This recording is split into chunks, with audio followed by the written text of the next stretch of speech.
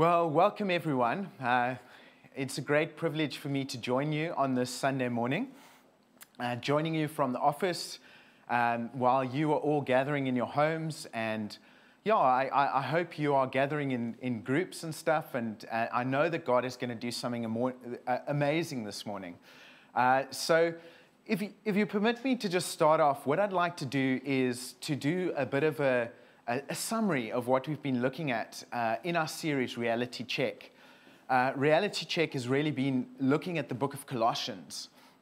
And the best way for me I can describe the book is, have you ever watched a TV program or TV series that you've really got into, and there's a main character that keeps the whole story together, that is really the life of the party in the show?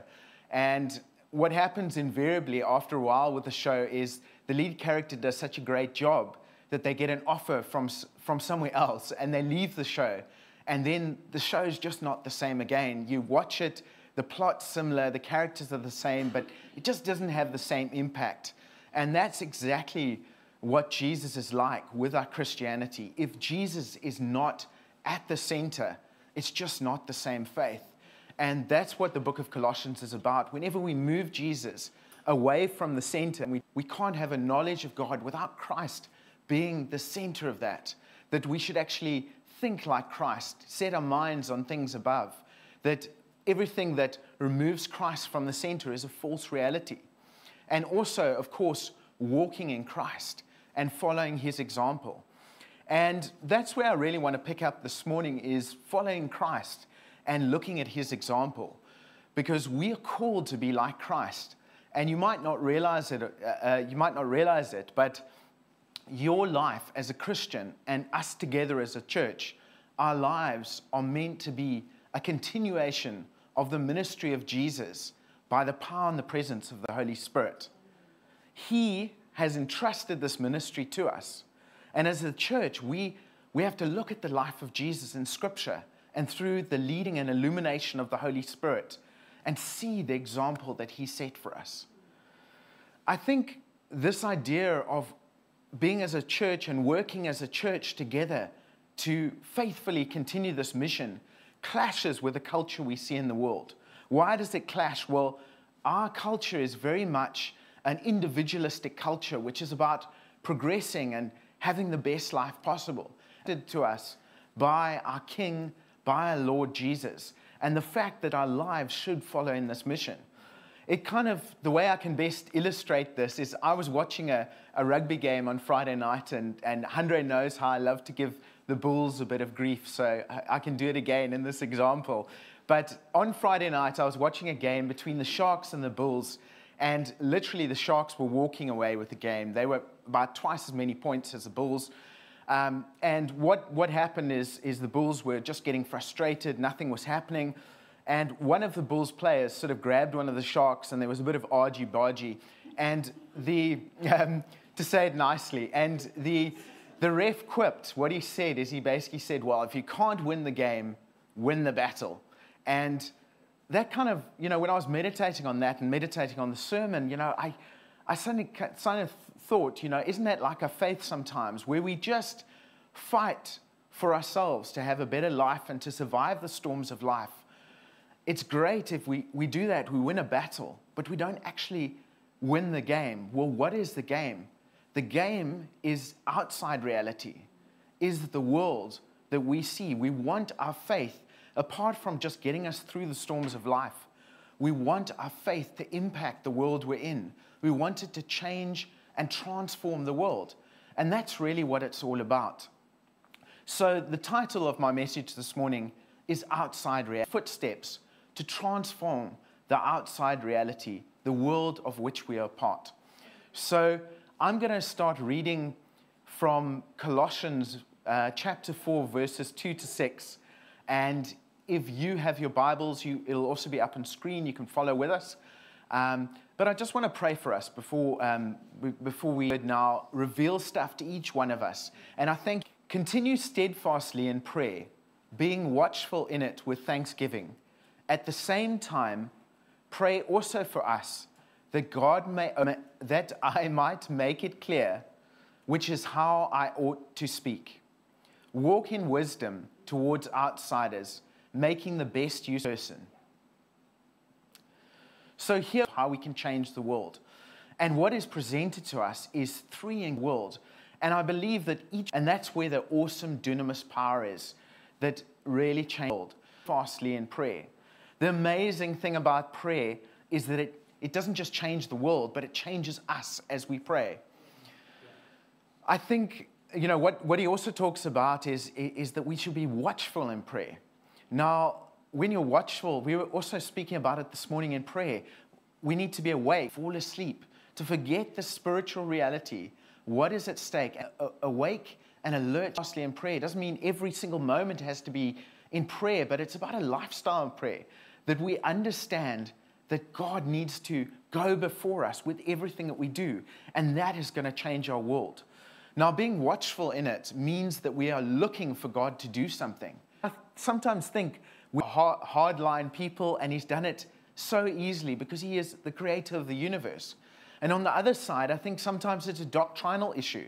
We just think God's going to do what he does anyway, so it doesn't make a difference if we pray. To pray continually. He tells a story about annoying a judge and waking up someone that is sleeping through constant persistence. And that is how we ought to pray. But also to pray with an expectation that God is going to do something amazing. And also what it says is to pray with thanksgiving. And that means we celebrate God when answers to prayer come through. And when they don't, we know that God has a very good reason for not doing it. And we need to trust in the goodness of God when we don't even see answers to prayer. You might ask, well, how do I know? Do I keep on pushing into prayer for a long time? Or do I just accept it that it's God's will? And it's a difficult thing sometimes. And we don't actually know. But Jesus instructed us to continue to pray, to lay hold of things until they change. And that if God didn't answer it, there would be, an amazing reason for that.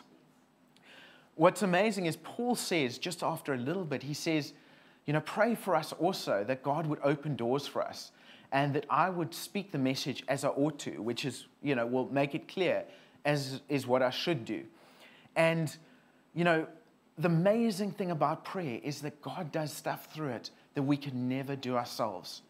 And I remember getting hit by a truck when I was reading one time something through studies, and this guy was basically saying the reason the church doesn't pray a lot of the time is because they don't need God to intervene. If ever there was a time, my friends, when we need God to intervene with the pressures that the world is facing, with the COVID pandemic, with problems with corruption, with people struggling and looking for answers, now is when we need God's hand.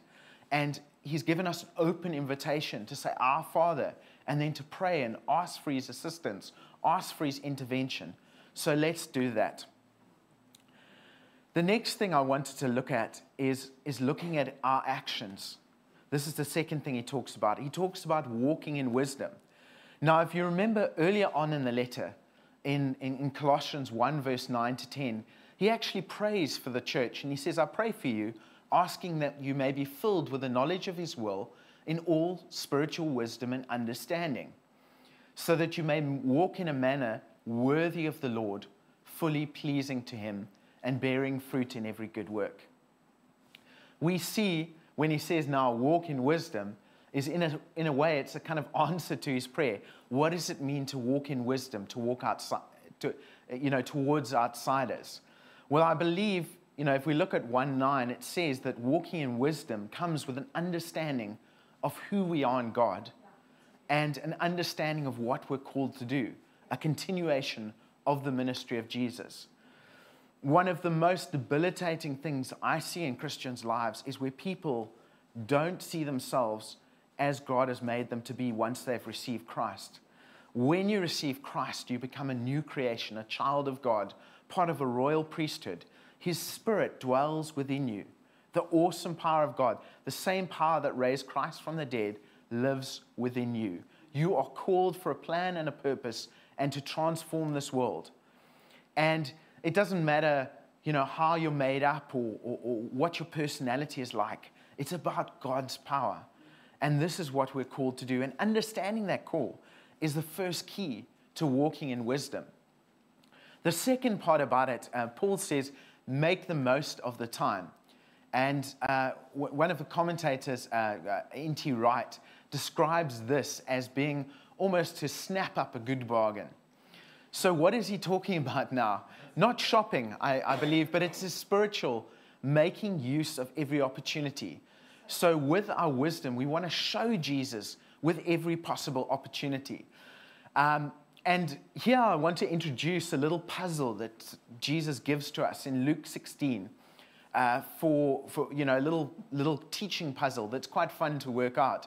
He tells a story about a shrewd manager who basically is dodgy in his work. He does dodgy stuff, and he's about to get fired. And what he does is he actually is more dodgy, and he offers favors to the people that his manager owes money to, and to buy favor with them. And of course, Jesus commends him for his craftiness or his wisdom at the end of it. And when I read this, I get so offended, because it's like a guy's been dodgy, he's now more dodgy, and Jesus is actually commending him. But the point which Jesus is making is this guy is using every possible resource at his disposal to achieve a certain goal, because he understands what's important. In the same way, do we feel that way about representing Christ with our actions, representing the integrity and the love of Christ with our actions? Do we make the most of every opportunity? That where we see something, we go, wow, this is an amazing chance to snap up this opportunity to show what God is like, and to show how loving God is, and to show what kind of integrity and holiness God has. And that's what I believe this is about. And, that's what it's about, is showing that love and demonstrating who God is to the outside world with our actions. And there's something powerful. I mean, obviously we're going to move to words, but there's something powerful about a lifestyle that is marked by love that people can't argue with.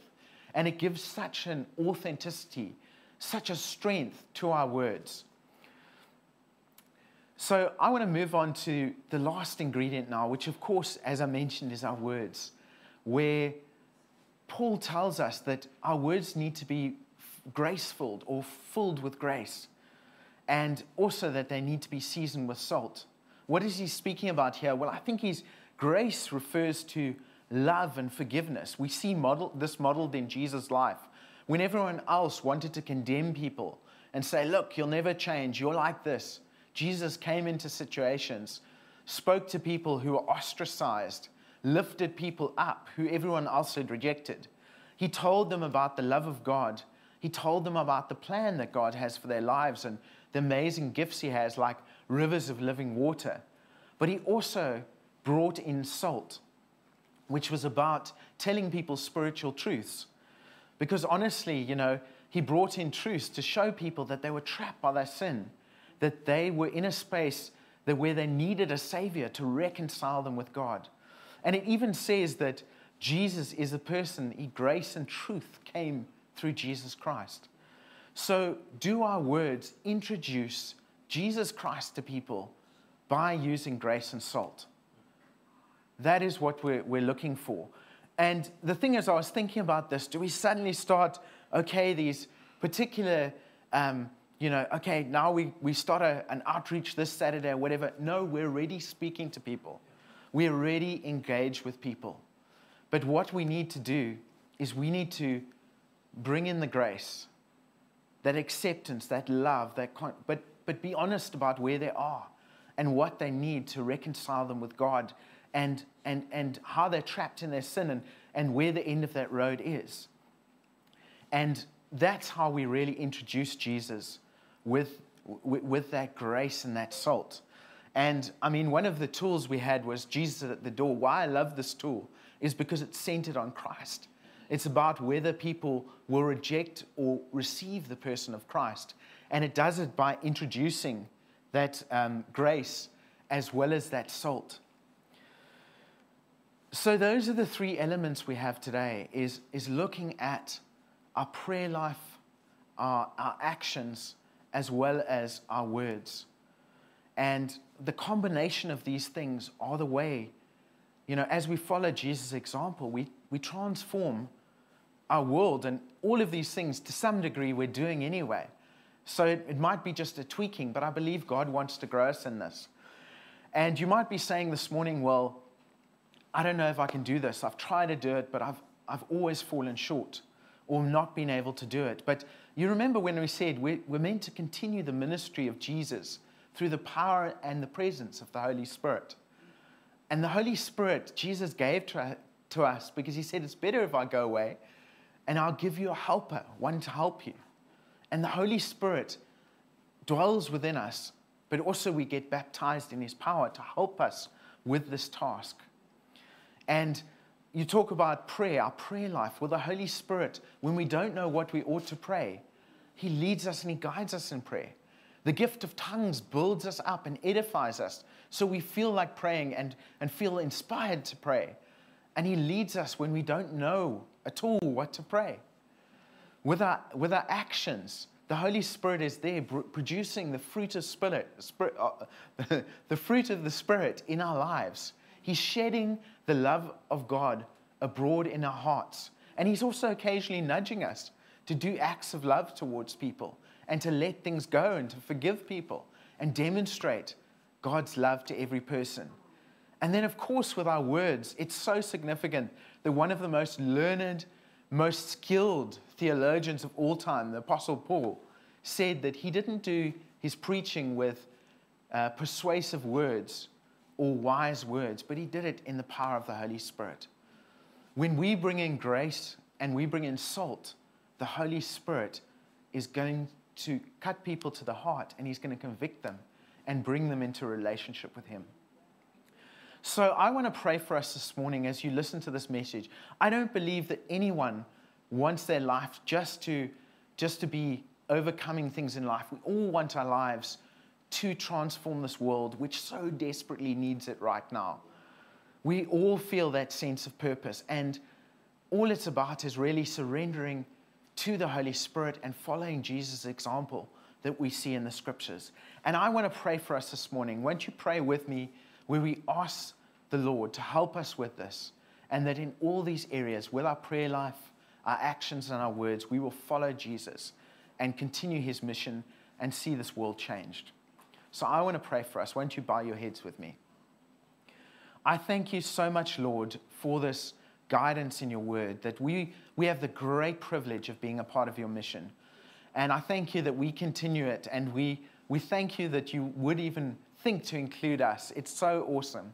And I thank you for the amazing Holy Spirit that you have come along to aid us and assist us with this mission. And I thank you that we want to come in line with your example, Jesus, with our prayer life, with our actions, and with our words. And I thank you that, as a church, we can really join together behind this continuation of your ministry and really encourage one another, spur one another on to love and good works to complete the mission that you started. So I just thank you for that, Lord, and I thank you for the awesome time we can spend with you this morning. In Jesus' name.